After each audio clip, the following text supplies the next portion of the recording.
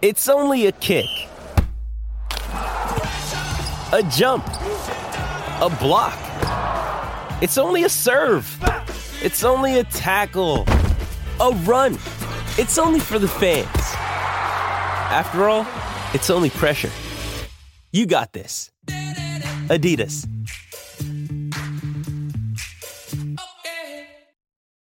When you need mealtime inspiration, it's worth shopping Kroger, where you'll find over 30,000 mouth-watering choices that excite your inner foodie. And no matter what tasty choice you make, you'll enjoy our everyday low prices, plus extra ways to save, like digital coupons worth over $600 each week. You can also save up to $1 off per gallon at the pump with fuel points. More savings and more inspiring flavors make shopping Kroger worth it every time. Kroger, fresh for everyone. Fuel restrictions apply. Progressive presents Forced Metaphors about bundling your home, auto, and other vehicles. Any sports fan knows defense wins championships. Your championship is your boat, motorcycle, RV, or ATV. And your best defense is the round-the-clock protection offered by Progressive, which is like having a goalie, a 7-foot shot-blocking specialist, and a linebacker all wrapped into one. Which, to circle back, means you're going to win the championship. Because, you know, defense. Forced Metaphors. Presented by Progressive. Bundle and protect today. Progressive Casualty Insurance Company and affiliates. Discount not available in all states or situations. You're listening to the best of the TomBernardShow.com, brought to you by Bradshaw and Bryant. Who, me? Well, I'd like to know if I was married to a whore piece of shit. You could just look at her license. A special stripe. That was amazing. Oh my gosh. Coming by sweet corn, potatoes, onions, pickles. It's not how you use them, sir. It's really sickening that anybody would be into radio this much. It is un-goddamn believable. I think I'm going to hell. I just realized that. Thank you, Tom. You're just delicious. This is why I drink.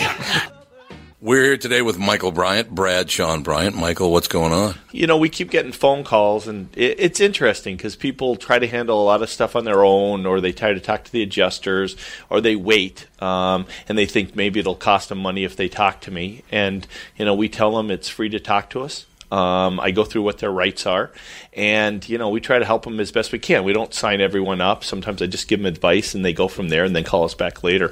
But the key is that they don't know all their rights, or they're not told all their rights by the adjuster. And that's one of the things we try to make sure that they get, you know, they get that understanding so they can help themselves and their families as best they can. And the number is? Is 800-770-7008. Or at the website, which is minnesotapersonalinjury.com. Bradshaw and Bryant, Michael Bryant, thank you. Seeking justice for the injured, Bradshaw and Bryant.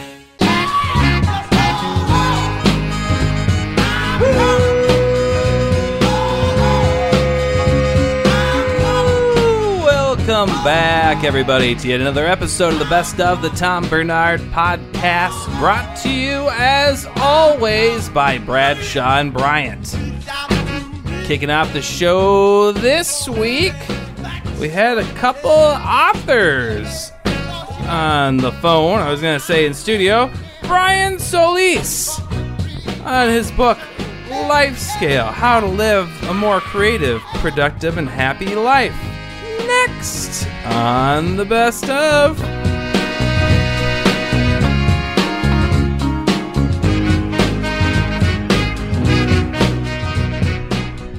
Brian, how are you? I am well. How are you? Marvelous. Brian, I have to ask you a question because I'm a huge lifelong Minnesota Twins fan. So where are you from originally, Brian? Originally from Los Angeles. Originally? Okay. There was one of my favorite Twins players of all time was Mark Salas, and the only other person I've ever met with that last name is now you, which I think is very, very cool. What's the derivation of the name Salas? What's the ethnicity? To be honest with you, I have no idea. There's definitely Hispanic there, but that's about the best I can do. Well, that's cool. I just wanted you to know your name's been used well in Major League Baseball, so that's good news right there. Escape from the dark side of Excellent, exactly. Escape from the dark side of distractions to live a better life. Are you struggling with any of the following? Focus, yes. Procrastination, yes. Anxiety, yes. Self-esteem, yes. Forgetfulness and creativity. We were just kind of in a way talking about that, Brian, if you don't mind me calling you Brian. No, please. Is it because of social media that we've lost our ability to pay attention? Social media, gaming, and all the rest of it has changed our lives completely, hasn't it? It seems to me that it has. Do you agree with that? Well, absolutely. It's all by design. It's not that we've lost our ability. It's that it's been programmed out of us, and that is something that I don't necessarily think any of us have been. I don't think we signed that in the terms and conditions of using these apps, but it's called persuasive design, and a lot of these apps and services and games use it as a matter of hooking you more and more. There's no doubt about it. It just amazes me. And just a quick re-reference to it all, baseball is not very popular among young people as it used to be. When I was a kid, it was America's game, and I love baseball. But it takes too long for there to be a result. In other words, with a game, when you're gaming, you get immediate results every time you do something, don't you? Right? Oh, absolutely. And the same with social media. If you post something online, you expect immediate reaction. So have we gotten to a point where if we don't have immediate reaction on things, we are bored with them and we don't want to be involved with them unless we get immediate reaction? Oh, man. It's so much worse than that. And I'm a hopeless optimist, so I don't want to get everybody too down. But, well, that's great. Look, we're rewiring our brains in ways that are speeding up not just to want instant gratification, but the constant need for the chemicals that are introduced into our bodies as we're sort of feeling and going through social media and gaming. And, in many ways, it becomes sort of like a substance addiction, right? Because it's the same way your body's reacting to a lot of the things that we use. And really, what that's doing to us in the long term, not just affecting our ability to watch sports, but it's the ability to do work or to be productive or to be creative or to be absolutely focused in the moment. And all of those things are essential for life.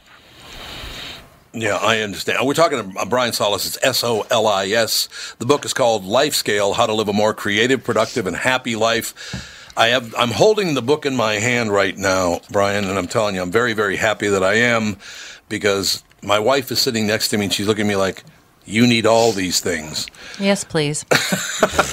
I need more focus. I need more creativity. I got to get rid of anxiety. I'm not a procrastinator, though, am I, honey?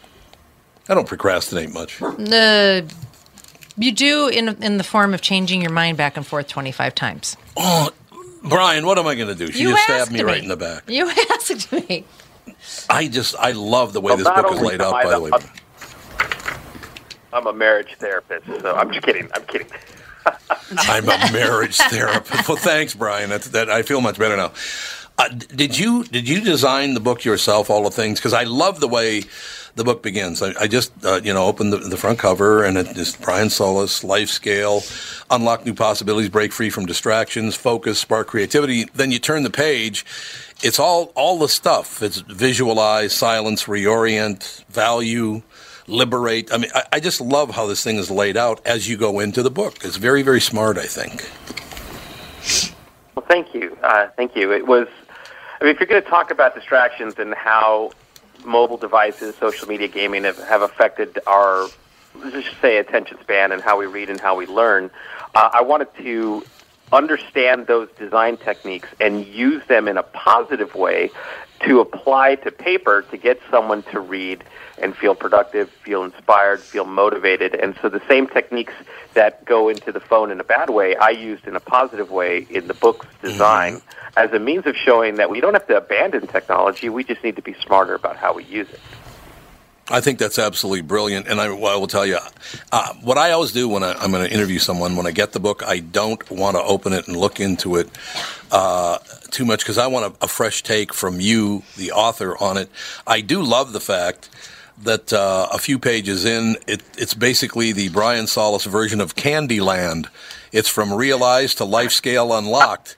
There's this little game you go along, and it's like Candyland, isn't it? It was definitely. I'm applauding you over here. It was inspired by both Candyland and Chutes and Ladders. I love it. I think it's very, very smart. Because I think if we look at our achievements as kind of games, these tasks don't seem so daunting.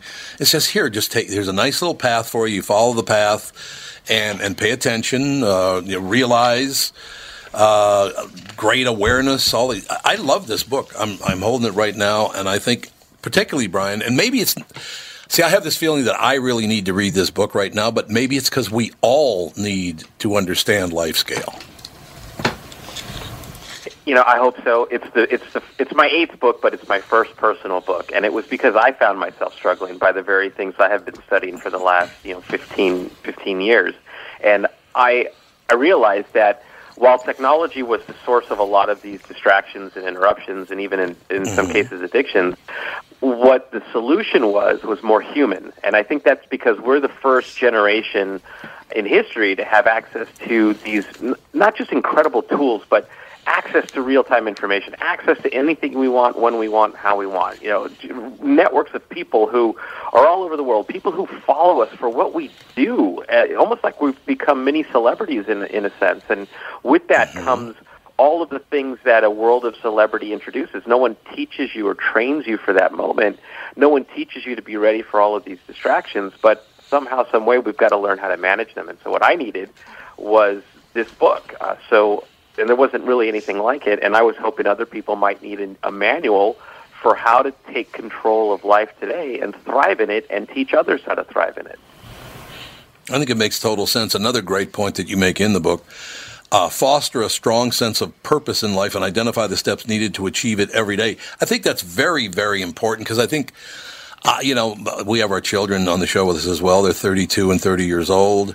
To have a purpose in life is very, very important. But I do think a lot of the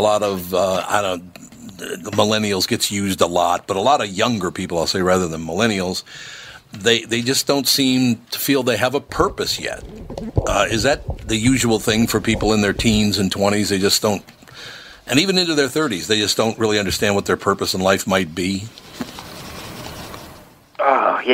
I think it's a little bit of everything because the world is introducing so many opportunities to them that, the generations before them have followed a life course that's been pretty consistent for generations. But in that life course, things like the things that our parents and their parents sort of accepted as standards, as definitions of happiness, what the goal of success would look like. I think a lot of things are now coming into question, for better or for worse, and the access to information, the access to other people, the access to on-demand diversity all around the world, I think is showing people that there's more to life than what had been handed down to them generations and generations ago. So while it might not necessarily be a purpose, I think this is also a time why, say, you and I and any teacher or parent need to read this book and books like it, is to help understand their mindset and understand where they are in a world that's completely different. A digital-first brain sees everything different than an analog-first brain. And so someone needs to help them, someone needs to lead them, and yet we still think that millennials and centennials are going to keep building bridges back to analog societies when, in fact, we're the ones who have to build bridges to them in order to help them find that purpose, their goals, and help them understand what modern happiness and success looks like. I do like that take on it, the fact that older people, and I don't mean old people, I just mean people who are a bit older than, some of their coworkers, their family, whatever. I think you're absolutely right, because it didn't happen that way in the past. I do remember, it's like, well, you need to learn it like your grandma did and your grandpa did and mom and dad and all the. Well, it's not like that anymore. We all need to grow together because the world is completely different. The digital age has changed the world forever. So I do think people, maybe in their 60s, 70s, because 70's not that old anymore. That's the other thing that's kind of complicating things. It used to be that 70 was an old person, and that's not true anymore. So for them to reach backward and say, hey, you know what, I need to connect with 45-year-olds, but I also need to connect with 20-year-olds. That makes sense to me. Yeah, absolutely. And what I call it Generation C, where the C stands for connected, because essentially what's happening is as technology rewires our brains and our bodies, we're all becoming much more similar than we think. And so it wasn't an age group anymore. It was a lifestyle. So the way that if anybody uses Uber or Facebook or Instagram, we share a lot of similarities in behaviors and thoughts and processes. And so understanding that and reverse engineering that allows us to get back to where we can all grow together instead of what we're seeing today in terms of polarization or in terms of us versus them or things like you can see play out in politics. There's no solution in creating divides. There's only solutions in understanding one another and creating bridges to one another. And that starts with realizing that we got to learn and unlearn some new things because nothing's going to go back to the way it was. Was it your idea to format the book the way you did? Because I think it's brilliant. I'm gonna give you a virtual high five. I really appreciate that. Yes, this is my third book in exploring what I call an analog app, sort of taking these digital design techniques and applying it to paper as a means of just understanding that it is very difficult to read linearly and learn linearly in the way of the past. And so it's a visual metaphor for showing how you can reimagine and reinvent everything around us today to not only be modern, but empathetic. And so the design, while I think it's super creative and beautiful, it's also incredibly functional in a way that says, look, I'm not a millennial by any means, but here's what reinvention looks like. And all I had to do was just allow myself to give myself permission and space to think differently. And I think, look, at the end of the day, one of the reasons why I put creativity in the subtitle of the book and as a common theme throughout the book is, look, we're starting to move into a deep generation of artificial intelligence and machine learning where the devices that we use every single day are now starting to process and recognize patterns and starting to perform automated tasks that are going to affect jobs. And so things like creativity, things like innovation, creativity is a pillar of innovation. This is a time for us to actually expand our thinking, expand our ideas, chase those ideas, because machines can't do that. Yeah, no doubt. I would say this. We only have about a minute left, but I would say the book, I just was sitting, reading the book as we're talking to Brian, and it's a lot of fun the way it's formatted, yes, but the information you've gathered together along with that format, it's a great book. It's a really, really good book. And look, just on the front cover, Unlock New Possibilities. Everybody wants new things in their lives. There are lots of possibilities. Break free from distractions, which I have to learn how to do much better, Brian. I'm not very good at it. I get distracted quite easily, to tell you the truth. Focus and spark creativity. These are great things. Life Scale, How to Live a More Creative, Productive, and Happy Life. Good job with the book, Brian. It's terrific to talk to you as well, sir. Thank you. Thank you. Best of the Tom Bernard Podcast. Never doubt that you're the one, and you can have your dream. You're the best around. Nothing's gonna ever keep you down. You're the best. That was Eric Solis on The Best Of. Coming up next, we had another author on. It was a little bit of an abbreviated week, but we did manage to get Dahlia Schweitzer talking about her book, L.A. Private Eyes. Next on The Best Of. Try your best to win them all, and one day time will tell. When you're the one left standing there, you reach the final bell. You're the best around. Dahlia Schweitzer, ladies and gentlemen. I can hear you beautifully. Thank you. I absolutely can. The book's called L.A. Private Eyes. L.A. Private Eyes examines the tradition of the private eye as it evolves in films, books, and television shows set in Los Angeles from the 1930s through the present day. So I only want to go that far, Dahlia, because, why is that L.A. was kind of like the onset of the private eye? There were cops in New York, and there were cops in Boston, but once you got to L.A., there were a lot of private eyes, which I love those private eye movies, by the way. I should tell you that. But why did that happen? As do I. Yeah. It has Why to did do that happen? with, if you even just think about Los Angeles in terms of horizontal sprawl versus a city like New York and Chicago, which is much more vertical.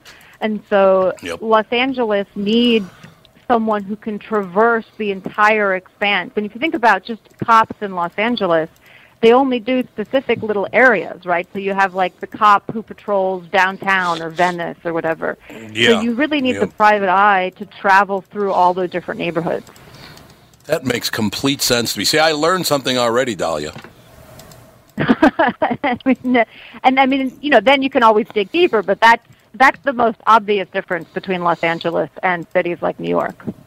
No, you're absolutely right. That makes complete sense that you would, if it was a cop show. I mean, they do have, like Bosch is set in Los Angeles, I believe. The Michael Connelly books, Titus Welliver plays him on, what is that on his own? No, that's in Los Angeles.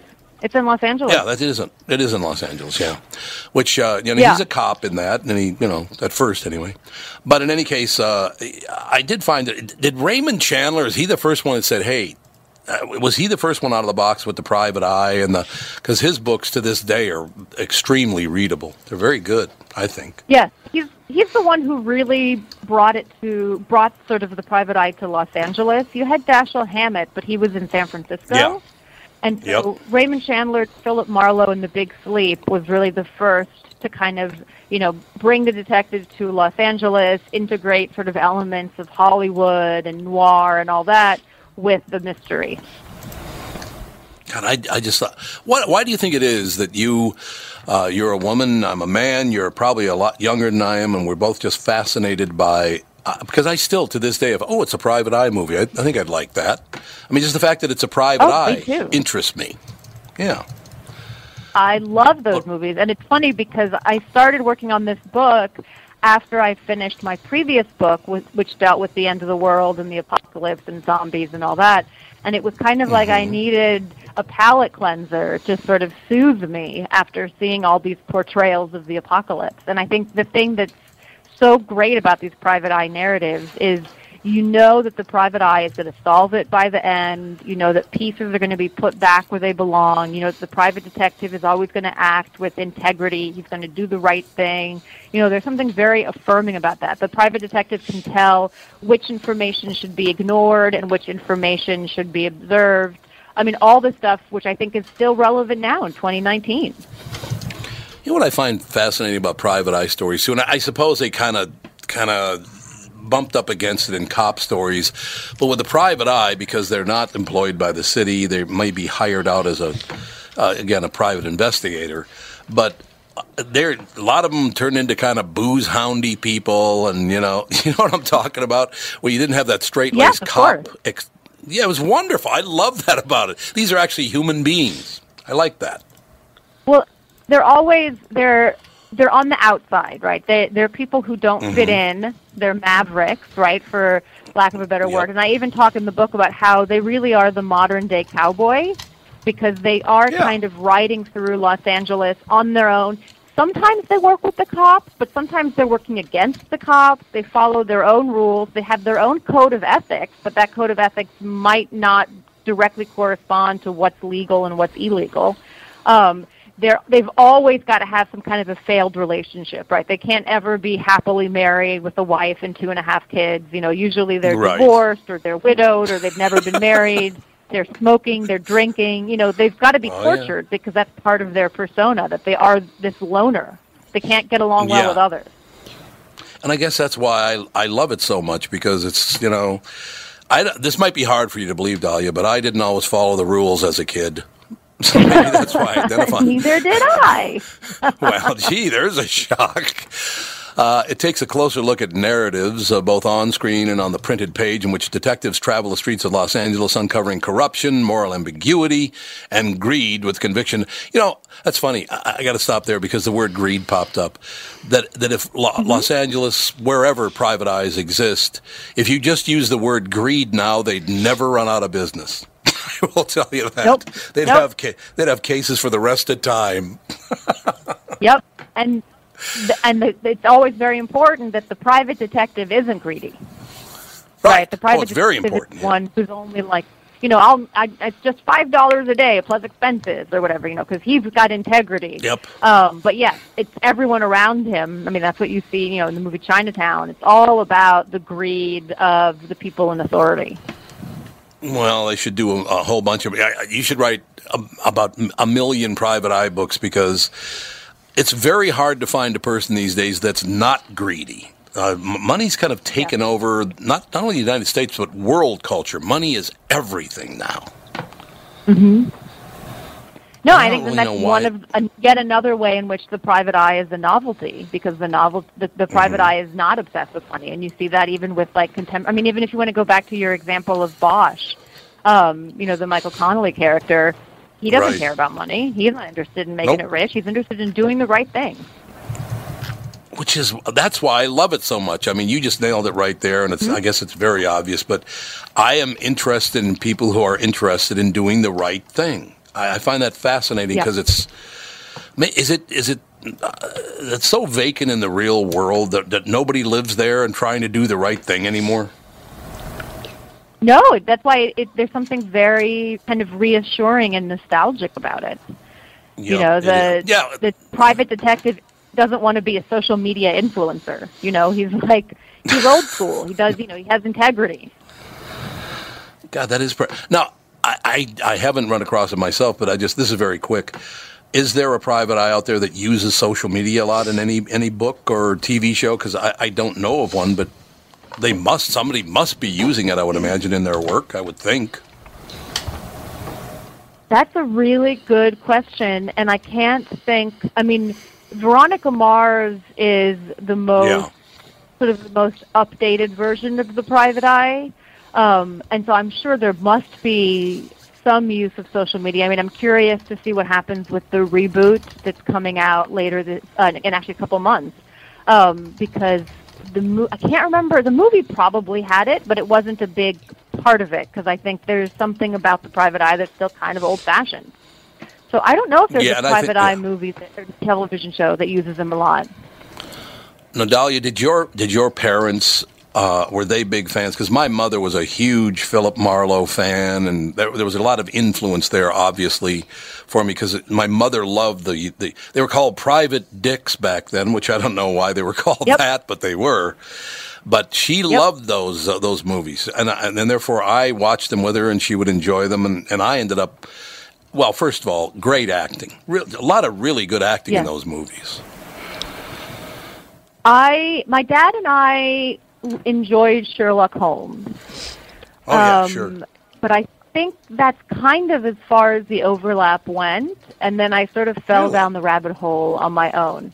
And I know, like, as a small child, I discovered Encyclopedia Brown and Nancy Drew and the Hardy Boys and Tom Swift, and I think I kind of found it on my own, and then that morphed into Agatha Christie and Arthur Conan Doyle, and then I got really into Michael Connolly when I moved to Los Angeles, because it felt extra cool to be reading these mysteries that were set in the same city in which I lived. See, I think that's very true. It is interesting thinking about that. In my generation, the generation before yours, we didn't have any of those characters you were talking about, the Nancy Drews, and and available on television. Certainly, there was not a whole lot of that. So you're very lucky to grow up in the area in which you grew up, because it was a good era for all that stuff.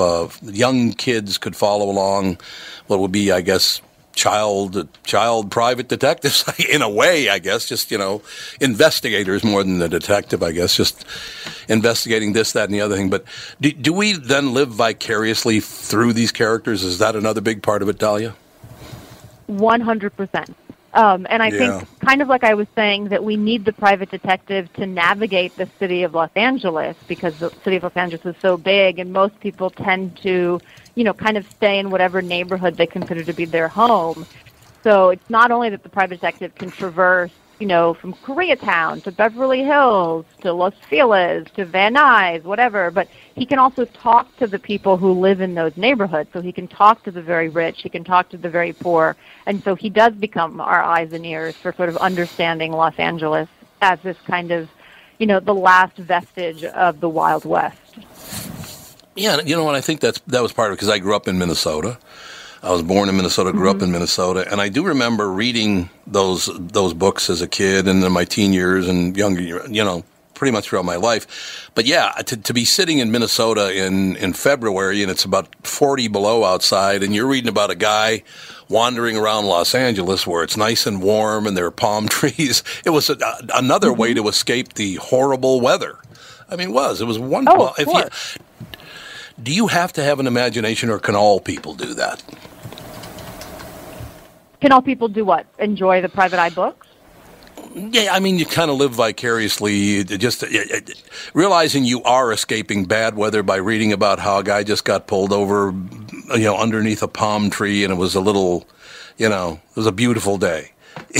Just hearing about that while you're... I would hope that everyone could kind of, paint the picture in their head, because I think it's not just the warm weather, it's also, the sort of the glow of Hollywood, the glamour, the corruption. I mean, it's a very vivid picture, and so I think that it becomes very easy to depict it, especially, like, say you're growing up in Minnesota, it's like you have this very kind of stereotyped image of Los Angeles where you have the glamorous movie stars rubbing shoulders with the mobsters, and you have the government corruption, and then it's like money, money, money, greed, greed, greed. And so I think the city itself is a very good canvas for writers of these narratives. It becomes very it's absolutely true. Yeah, it's unlike any other city I've ever. To tell you the truth, I've lived in Chicago, I've lived in New York, lived down close to Miami, but I've never lived in Los Angeles, and therefore it's just totally different than any other big city, I think. You find it's just not like Chicago or New York or not even San Francisco. It's its own town, I think. It's completely different. I mean, both, I think, in the way that it was developed, but also the way that it functions even today. It's completely the opposite of a place like New York. No doubt about it. I will be reading. You got to write book after book after book, because I think this is a wonderful thing. I had a close friend who died a few years ago, Vince Flynn, wrote 15 bestsellers. It was just wonderful stuff. And watching him do that was really, really cool, and developing. It was funny because Vince was like 6'3", probably weighed about 230, solid muscle, very, very handsome guy. I mean, he was the private detective, but he wrote stories where his, they were just very interesting because you could see a lot of him in them. And I suppose that's what a good writer is. It kind of comes through, and therefore I find it fascinating that a young woman, Dahlia Schweitzer, would write L.A. Private Eyes. I'm very happy that you're fascinated with the genre, and I hope it lives forever. I will tell you that. Thank you. I do too. Most definitely. So the book is available everywhere. This is Dahlia. By the way, great website. This is Dahlia. That was a good move. Thank you. Thank you. Absolutely. So we will keep an eye on you. And please come back and join us. I'd like to talk a lot more about what's coming up in the future. But thank you so much for this, because it means so much to me. And I kind of, while talking to you, I had memories of my mom sitting there watching, Raymond Chandler. It was very, very cool. I appreciate your time, Dahlia. Of course. Thank you so much. It's our great pleasure. Dahlia Schweitzer, ladies and gentlemen. Again, this is Dahlia, Dahlia. This is Dahlia.com. We'll be right back in just a couple of minutes with the family. Best of the Tom Bernard Podcast.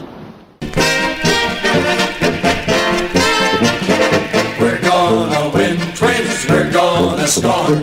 We're gonna win, Twins. Watch that baseball soar. That was Dahlia Schweitzer on the best of. Coming up next, thanks to the Twins doing something we haven't seen in a long time, we're closing out the show. We're opening up the old vault. Going all the way back to episode number 81 with Kent Herbeck and Tim Loudner. One of my all-time favorites. Next on the best of.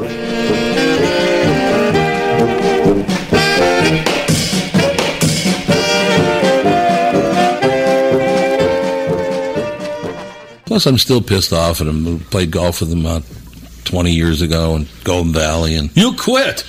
Last time I played golf with you. No way. Does John put his ball in his pocket? You don't play golf anymore. Yeah, he does. He was playing golf again? Path and he quit. Wait a minute, you play golf again? Oh, I've played golf, but I just don't. I'd rather be fishing. Right. Well, that's the last time I talked to you. You said you want to go fishing and hunting. He's playing a lot more. So where you? Ken Herbeck, outdoor. Oh, that's the old show that we have. Ken Herbeck, outdoor. There you go. That's right. Because of today, Kent no longer owes me 150 bottles of beer. Because I did voiceover. How many years do you have your show? 5, I think it was. 5 or 6. Yeah. So he'd call me and go, would you do a couple of liners for me? And I said, yeah, okay. This week on Kent Herbeck, outdoor. There he is.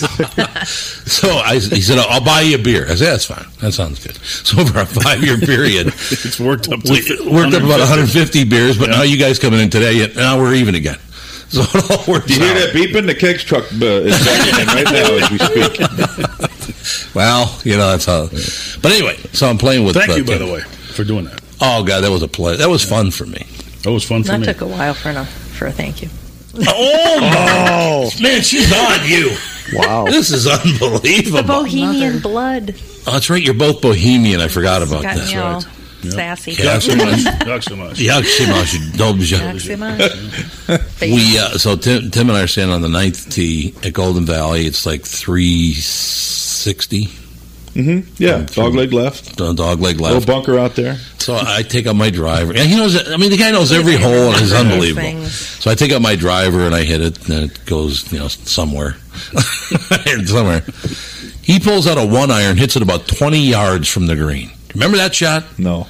Oh my! Well, that's true. You hit them all the time, so it doesn't matter. Well, I don't know about that. Iron. I'm not kidding you. You hit a 1-iron, and you said you had never hit it before. You pulled that 1-iron out, and I could not believe it. I mean, it was low and just boring, and I don't mean boring as in boring. I mean in a good way. Like I don't remember that, but fun to play with because he just. Oh, he's a ball to play with. Well, he's a ball to play with, but I mean, I go up and hit my golf ball twice, and then he finally hits his. That's exactly right. I've had a lot of fun since my retirement playing golf, and I remember not long after I retired, I was playing at a local club, and the guys that I met there, who are still very, very good friends of mine, used to send a limo to make sure I got to the golf course because they were taking every nickel I had. They were beating up on me left and right, and it was either go broke or get better, and so I tried to get better, and it's been a lot of fun, and I've met just a ton of wonderful people in the golf community in this state and even a little bit outside this state. So there are a pile of people that come up to me and say, why don't you try the senior tour? I can't beat the guys in the state of Minnesota.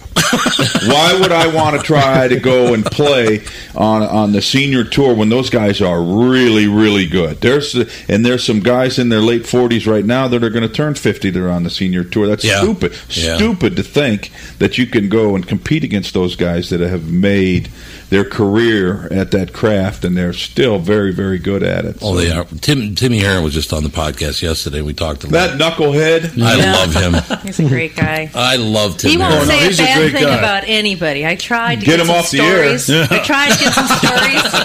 I'm like, come on, dish some dirt about some golfers. Wouldn't do it. No dirt.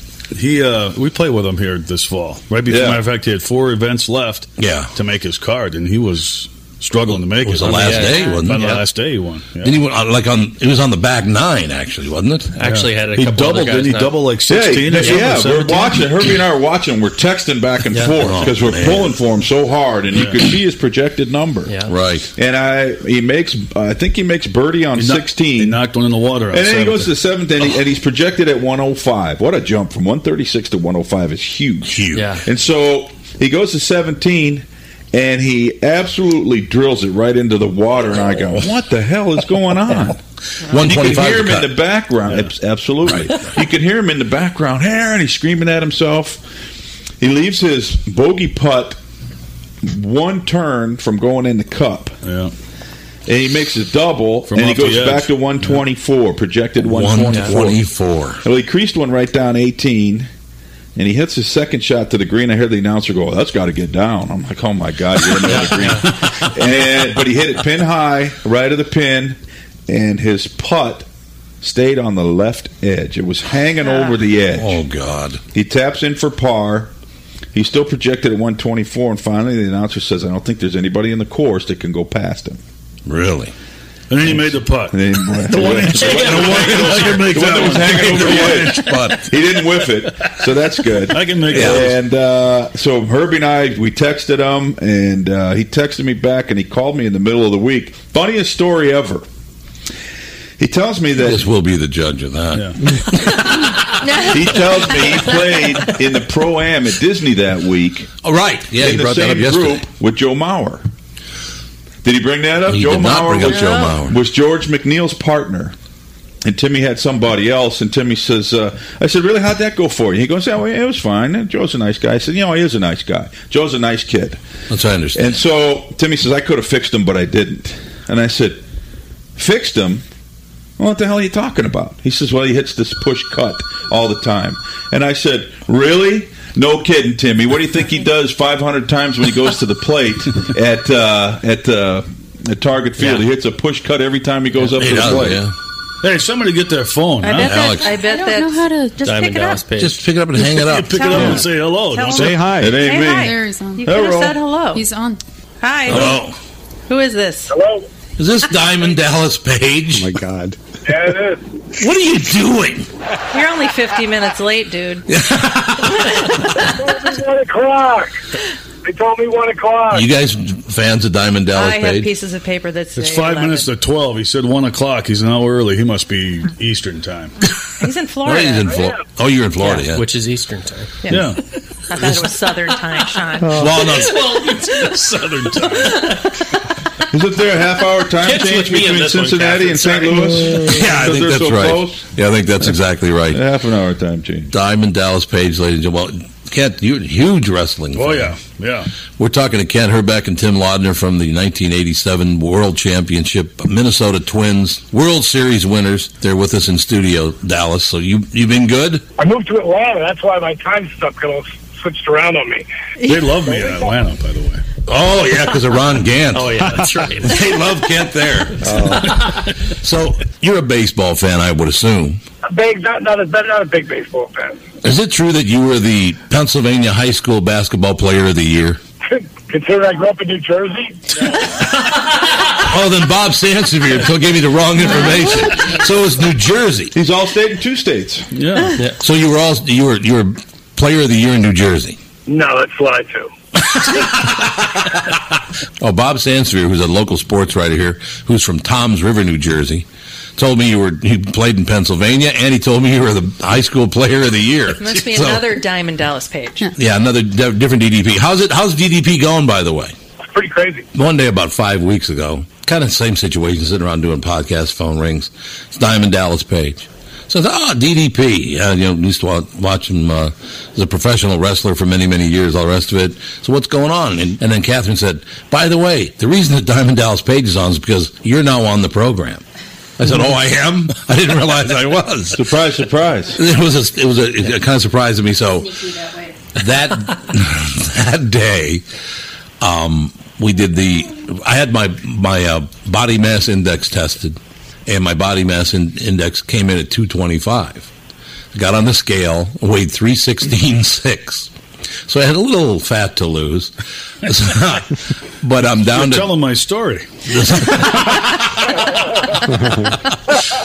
But this morning I was down to 303. So, 13 and a half, a little over 13 and a half pounds in 5 weeks. I think it's pretty good, Works for me. Yeah, it is, absolutely. As long as you're going in that direction.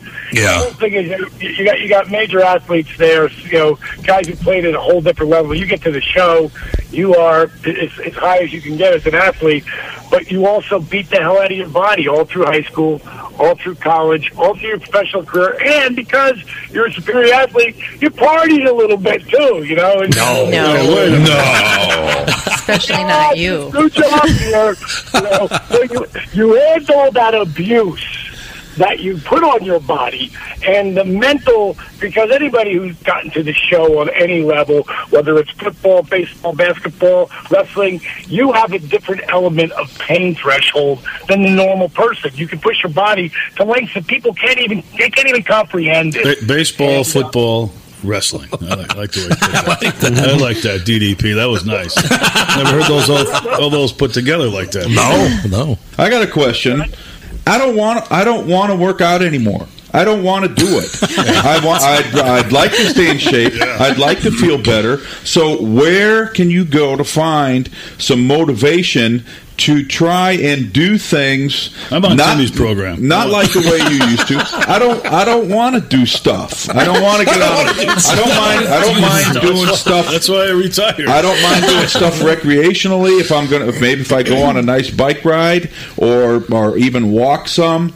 But I don't want to go to the gym and work out. I don't want to get on an exercise bike, and I don't want to do all this stuff that I used to have to do to stay in shape for that particular job. And so I have to try and figure out and look elsewhere for motivation to try. And where's a good place to try and find that motivation? DDP. Other than when the doctor says to you, "Hey, your cholesterol is 700, and we got a little problem here with your blood pressure, right. And what you're going to explode." Scary stuff, right? Yeah. Well, DDP has a yoga program. He can tell you about you'll never lift a weight again. Now, let me throw something at you here. I'm so glad you said it exactly the way you said that, because you're part of the mass collection of the guys who do retire. The 99% of us. Yes, you busted your ass all through high school. You had fun, but you busted your ass. You busted your ass maybe through college, but you definitely busted your ass through all of the crazy pro schedule that you had. And I understand travel. When I was bouncing around in that ring, and people would say what they want about professional wrestling, but with professional wrestling, you can't fake gravity. That gets you every time. Right. We wrestled 272 days a year. That was my average in my 40s, from 40 to 46. That was my average days a year bouncing the ring. Now, to answer your question, you get to the end of your career, you're like, I don't want to do this anymore. Let me tell you, bro, and this is straight shooting.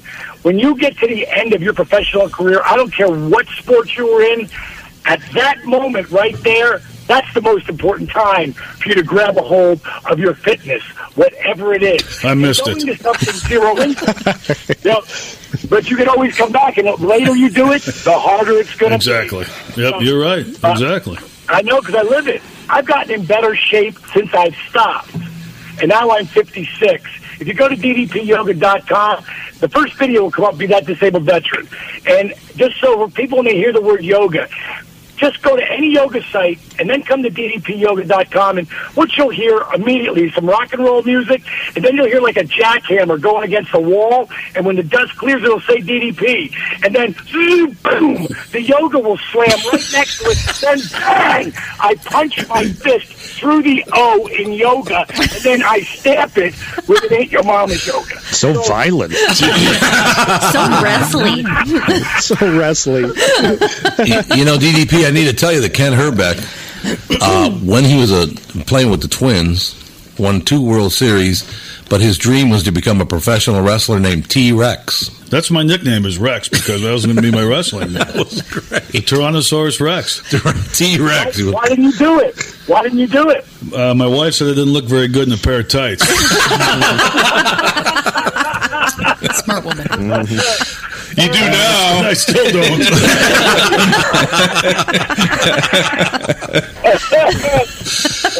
But no, I applaud you guys. I got to know the Baron real well, Mr. Von Roschke, Kenny J. Sergeant Slaughter. My buddy Sergeant Slaughter. Very capable. We're having Jake the Snake on next week. Oh, yeah? George Scrap Iron Kadaski, those guys. Oh, man, I love them dudes. Sure. Let me tell you a little about Jake. Jake started the program 4 months ago. Jake was as beat up as any of the guys I've seen, and some of the guys are really, really bad. And Jake he couldn't go from standing to the ground and back up again. We filmed the whole thing. We're filming a movie, The Resurrection of Jake the Snake. And I told him I'd go down and film him down in Gainesville, Texas. And if he actually made gains on his own, because I put together this DVD collection that is so easy to follow, and I make it fun.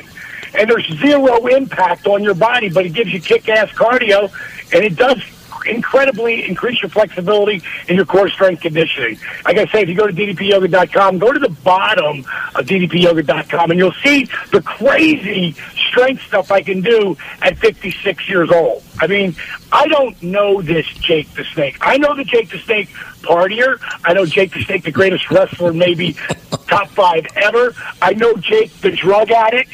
I know Drake the drunk. I know all those Jakes. I know those guys. Some guys. Wow. Parallel universe. That's in Monday, Tuesday, Wednesday next week. So he turned his life around, and you'll see when you guys talk to him, man. And when you said, where do you find the motivation? You're talking to him. If you guys would actually put the work, 1/3 the work in, you put to get to what spot on the show that you got to. If you put 1/3 the work in, I will guarantee you can. T-Rex. I will guarantee. I will guarantee you, bro, that I can help you turn back the hands of time like you have never. Like you would go, I cannot believe this, in less than 3 weeks. See? Yeah. Timmy's contemplating. Yeah. Tim's over there. I'm still digesting. Literally. I'm trying to figure out what's better than a Snickers bar and a bowl of ice cream. We look forward to seeing. So Jake the Snake is on when? Next week. Next week Tuesday, sometime? I think. Tuesday or Wednesday. We'll track you down next week as well, DDP, if that's good with you. We got Jake the Snake booked. So we'll talk to you again next week. Absolutely. Hey, guys, thanks for having me on. Really honored to meet you guys. Do me, if you guys, after you talk to Jake, give the guys my number. You know how to get a hold of me. If you ever need anything, I'll hook you up, bro. Thanks, Dallas. DDP. Diamond Dallas Page. Diamond Dallas Page. I didn't know you guys were bros. He is a piece of work. Everybody a bro. He calls me all the time. Hey, bro. I'm like, I got to check this out. It's amazing. It really is amazing. Yoga might be something that I can do. That I would. How are your knees? I got a new half. He's got a new knee. I just blew mine out. If your knees are okay, then you can do everything. But you can modify. You can modify anything. I went with my sweetheart one time to hot yoga, which was a 75-minute class. No. After 5 minutes, I went to get the coffee. No. Yeah, you don't want to do hot yoga. First of all, hot yoga is really hard on you. Very, very difficult. And a 75-minute, I mean, those are hardcore yoga people. This might be the kind of deal for you. Do you have a little space? Can I do it in my fish house? You can. You can. Yep, you can do it in your fish house. Absolutely. Okay. Only he tells you to try to stay away from like wheat and dairy. See, there it is again, Timmy. The wheat and dairy. Yeah, we've been chatting about that. You've been talking over our bread and ice cream. Yes, we had the author of Wheat Belly. Have you heard about the book Wheat Belly? I think so. It's Dr. William Davis. He's a cardiologist. He talks about this genetically created wheat that we have now, this Franken wheat, he calls it, and that guys, especially big, like muscular guys, like you two, cannot digest that wheat, so it all turns to fat. You can't digest it properly. See, that's why I always like to get white bread, and these guys would always tell me that. But white bread's the same thing, isn't it? Well, I know, but I agree with He's even saying whole wheat is bad. Whole wheat's terrible for you got to stay away from wheat. Yeah. Yeah, he said it's meat, fruits, and I vegetables. just like to eat. Yeah, I know. That's sort of the caveman diet. Kind of Isn't it? Yeah, lots of vegetables. You get not tons of fruit, but some fruit. Yeah, some fruit. He wants you to have organic beer, stuff. What kind of beer can you drink? Gluten-free. But it's good. There's a lot of gluten. Yeah? Do you want me to get you one? I got one. You want a beer? Gluten-free one. Mm-hmm. Oh, you try it? Gluten-free beer. What kind do you have? Do you want a beer? Bourbon's good, right? 12. You can have bourbon. There's no wheat in bourbon. Right? Yeah, absolutely. Oof. But gluten-free beer is dodged the bullet there. No, but because for 1,000 years, not 1,000 years, I mean, when I was a kid, we'd always have toast for breakfast or whatever, or make a sandwich, and we never once, when I was a kid, not one time can I remember my mom ever buying wheat bread. Never. Right. It was always Wonder Bread. It was always Wonder Bread. Oh, Wonder Bread. Yeah, and a couple of Twinkies on the side.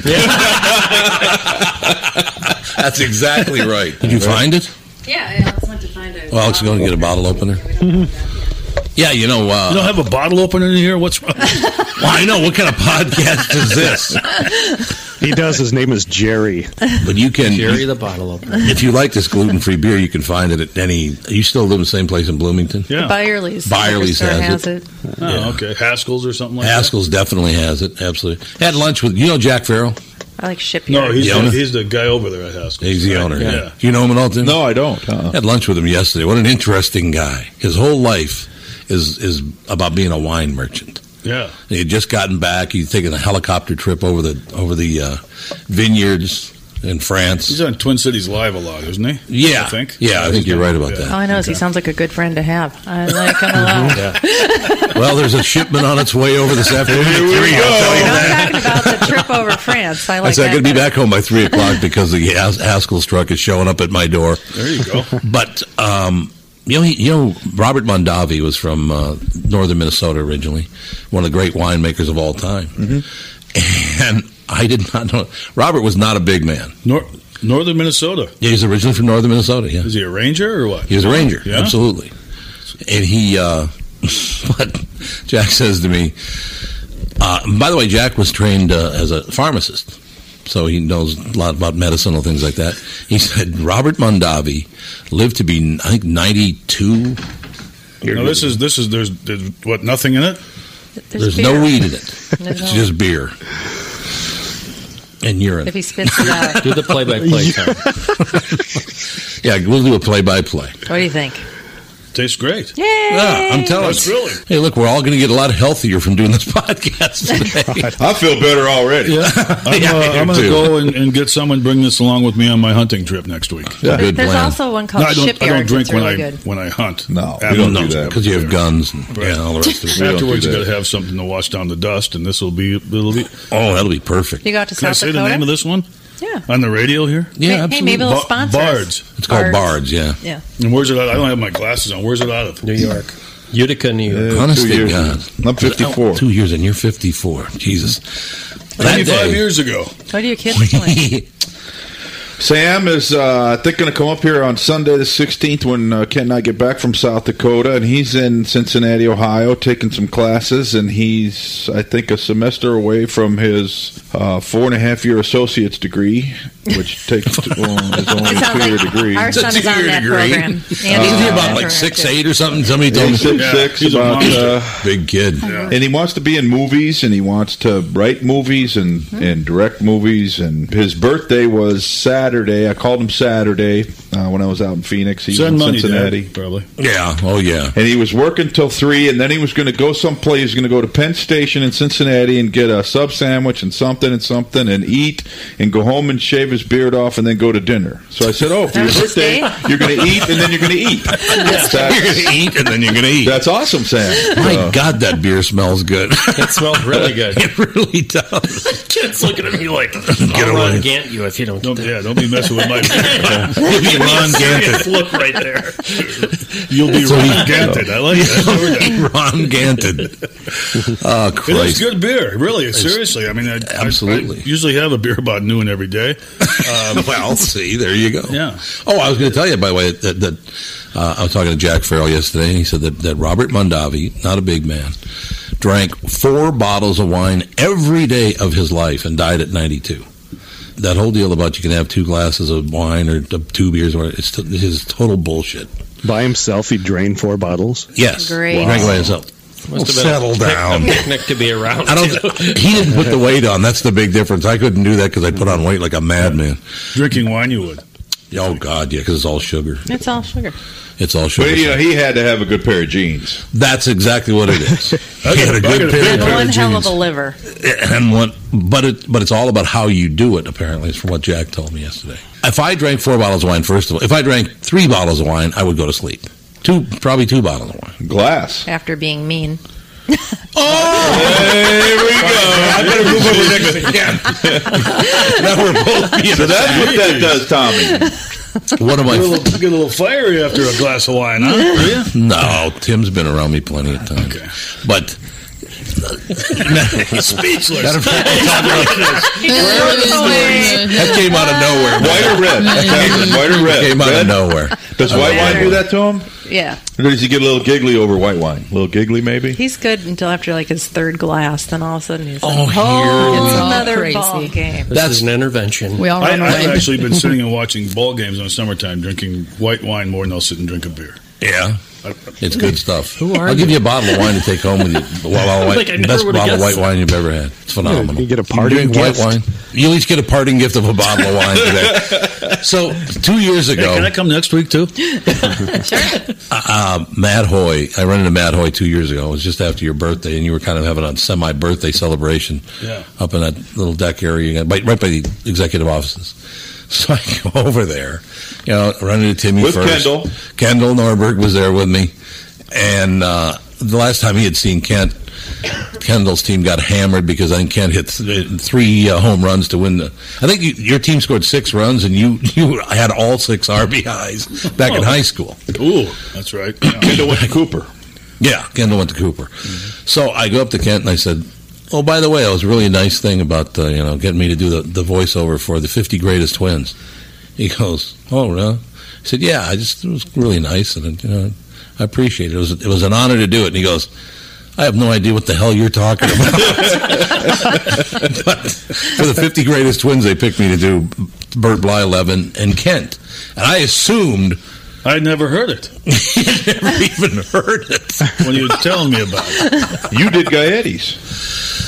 I did Cruz and Gaetti's. Yeah. Was that a white wine day or a beer day?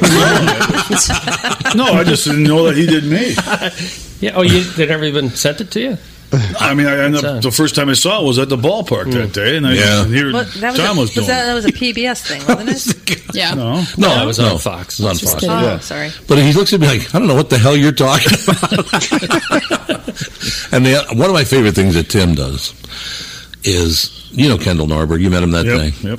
We used to laugh about this out at the old RG. Mm-hmm. That Kendall, after a couple of glasses of beer or a couple of glasses of wine, Tim does this thing with his fingers. He holds his thumb and his pointer about a quarter of an inch apart. And what does he always say after like 3 glasses of wine, Tim? What? I don't remember. You don't remember? No. Oh, he used to do it all the time. It was hilarious. He said, "Kendall, you're the only guy I know. Every weekend you have a couple glasses of beer. I came this close. I came this close to kicking his ass." And he used to do it. He always put that right up to Kendall's face. This close. What a beautiful. He called me a couple of weeks ago, and I was walking through Target, and he just called out of the blue, and "Hey, Kendall, how you doing?" He goes, "Oh, man, I haven't talked to you in a long time. I just wanted to call. Hey, I miss you, man, and I love you." So I love you too, Kendall. Let me give you a call back after I get out of Target here, will you? Yeah, tell the guy I love you at Target. So I owe Kendall a phone call and coffee or lunch or something. Oh, this guy. Catch up a little bit. You got to get out of here. Me? Yeah, I just wanted you to look at your watch. No, I didn't look at my watch. I do. Oh, I thought you did. Important things to do. I can't even see my watch. He's wondering if he has time for 2 more beers. We got till 5 o'clock. We got more beer in there. We have more. So now, what is this going to do for me? Back to my beer. Okay. It doesn't give me my beer belly then? Well, Tom went off gluten, and what was the result for you? 6-pack abs. Within a day. Still a party ball at this time. My acid reflux dropped way off. Did you get acid reflux on heartburn? You get that stuff? No. Well, so you're lucky there. Because, that was the first thing for me. I used to get... But, I've been sitting around... How long you been gluten-free? 5 weeks. But you did have a gluten feed, and what happened? It gave me a screaming headache. And you were so tired the next day. Yeah, I was very, very tired the next day. You looked like you were going to die. Yeah. So basically is what he did. Mr. Laudner said. Like, what's wrong with you, man? Eat some meat and eat some vegetables, eat a piece of fruit now and then. And, if you go with a real, true ice cream, not this manufactured, preservative-filled crap. All right, here we go. Now you're talking. You can eat dairy as long as it's pure dairy. It's just that processed dairy, like Tim said. You mean like Ben and Jerry's, or yeah, there's stuff called Talente. It's gelato. It's gelato, right? That stuff's not bad for you at all. Smear that stuff all over my face. Are you kidding me? Isn't that? He goes through that stuff like ran through Richmond. Are you kidding me? He makes I don't even use a spoon. You can unscrew the cap. I love that. Well, you just throw the cap away when you open it. But see, that doesn't have a lot of preservatives and crap in it, so you can eat that. There's a lot less calories in that too. There's a lot less calories. That's absolutely right. It depends on. I was just in Italy this spring learning about gelatos. You were? Yeah. What are you doing in Italy? Just went for vacation. So where'd you go? It's a fun place. Yes. We were in Rome, Tuscany, and we ended up in Venice. The best. Oh, you did? Yeah. God, there's Took the wife and He told me he farted at the Vatican. Yeah. You farted at the Vatican? Yeah. That's nice. That was a highlight. That's a nice touch. That doesn't happen too often, I don't think. Did you grow up Catholic? Yeah. Oh, see, a Bohemian Catholic farts at the Vatican. Nice. That's what we do. Some lady recognized me at the Vatican, too. Dropped the Herbowski Bohemian. on me when I was there. She dropped the Herbowski at the Vatican? Yeah, at the Vatican, walking in Oh, there. my God. Hey, it's the great Herbowski. I was like, this lady was At the from Vatican. she was from Hudson, is where she was from. Oh, She yeah. recognized And then she said, "What the hell did you have for lunch?" Yeah. You're laying them down. The Vatican. Now, will this Bart stuff give me gas? No. Well, hopefully not until you leave. on it. Until you're going down Island Road. He likes to crop dust Not everywhere until he you're in goes. the car with laudanum. Yeah. Poor Tim. Tim all the way home. It'll be. So the gluten thing is because the wife has bought gluten bread. Gluten-free bread. Gluten-free bread. Yeah. Bread. Gluten-free bread. And you toast it and put about a half a pound of butter on it. It tastes great. Sure. Absolutely. But it's better than a hunk of wheat bread. And again, if you get the, what's that butter called from Ireland? Oh, we got gluten-free butter. Kerry Gold. O'Malley's. It's that really, really good butter that you don't have to use anywhere near as much. Lurpak's good. Lurpak? Yeah, I think that's what I'm What's talking wrong about. with just regular I think butter? it's You need fat. Well, no, you do need fat. You're absolutely right. It's just You just don't want the Look- stuff that's filled with preservatives. With preservatives. And crap. They Okay, want so you to what? eat I'm clean. going to write all this stuff down. Now, what's the name of this butter? What? Who? it's Lupak, isn't it? Lurpak. Lurpak. Lurpa. Irish butters, they don't put any preservatives in them. Okay. I mean, the whole deal is about preservatives. I mean, that's the whole really, thing. If you have organics, It doesn't preserve you if you eat it. That's I had a exactly protein right. shake and an apple this morning before I came. I thought you said you didn't want to do this shit anymore. No, well, now that you're I'm a pseudo-crier. Looks like you're in pretty good shape. I'm a you got to pseudo- worry Yeah, about it a she's in little good bit, shape. right? Hey, look, If you know what? You Cameron's can't- adding 10 pounds. Like Herbie says every day, you can't polish a turd. It is what it is. I told Sandy all my suits are rentals. So How about Sansevier? Nice Put a nice information. little hat on. He's a Yeah, hell I'll of a let you wear reporter. that. I like that. Hey, you know, Tom, DDP's a friend of yours, Tom. You know, he was the high school basketball player here in Pennsylvania. Yeah, Sandy. Bullshit and bullshit. Neither one of them. Thanks, what kind of Sandy. credibility does that guy Wrong have? state, and he wasn't even a basketball. You know what? He fits right in the sports department in the Twin Cities. I'll tell you Well, that. there right is now. that. You can't even argue that point. Not a lot It's of true. wrestlers Well, I and didn't grow up basketball there. players, though, either. You know. No, I just suppose like the way not. DDP do that. You know, if you're a baseball player, football player, basketball player, wrestler, He threw that in at the end. They do get slammed around a lot, though. Well, they do. They really do. They Good do. athletes. It's true. Good I got athletes. slammed around a lot by my grandpa if I got in the way of the TV while wrestling was on and something. Oh, yeah. If you walked in front of the TV when Grandpa was watching All Star Wrestling, Ka-whap.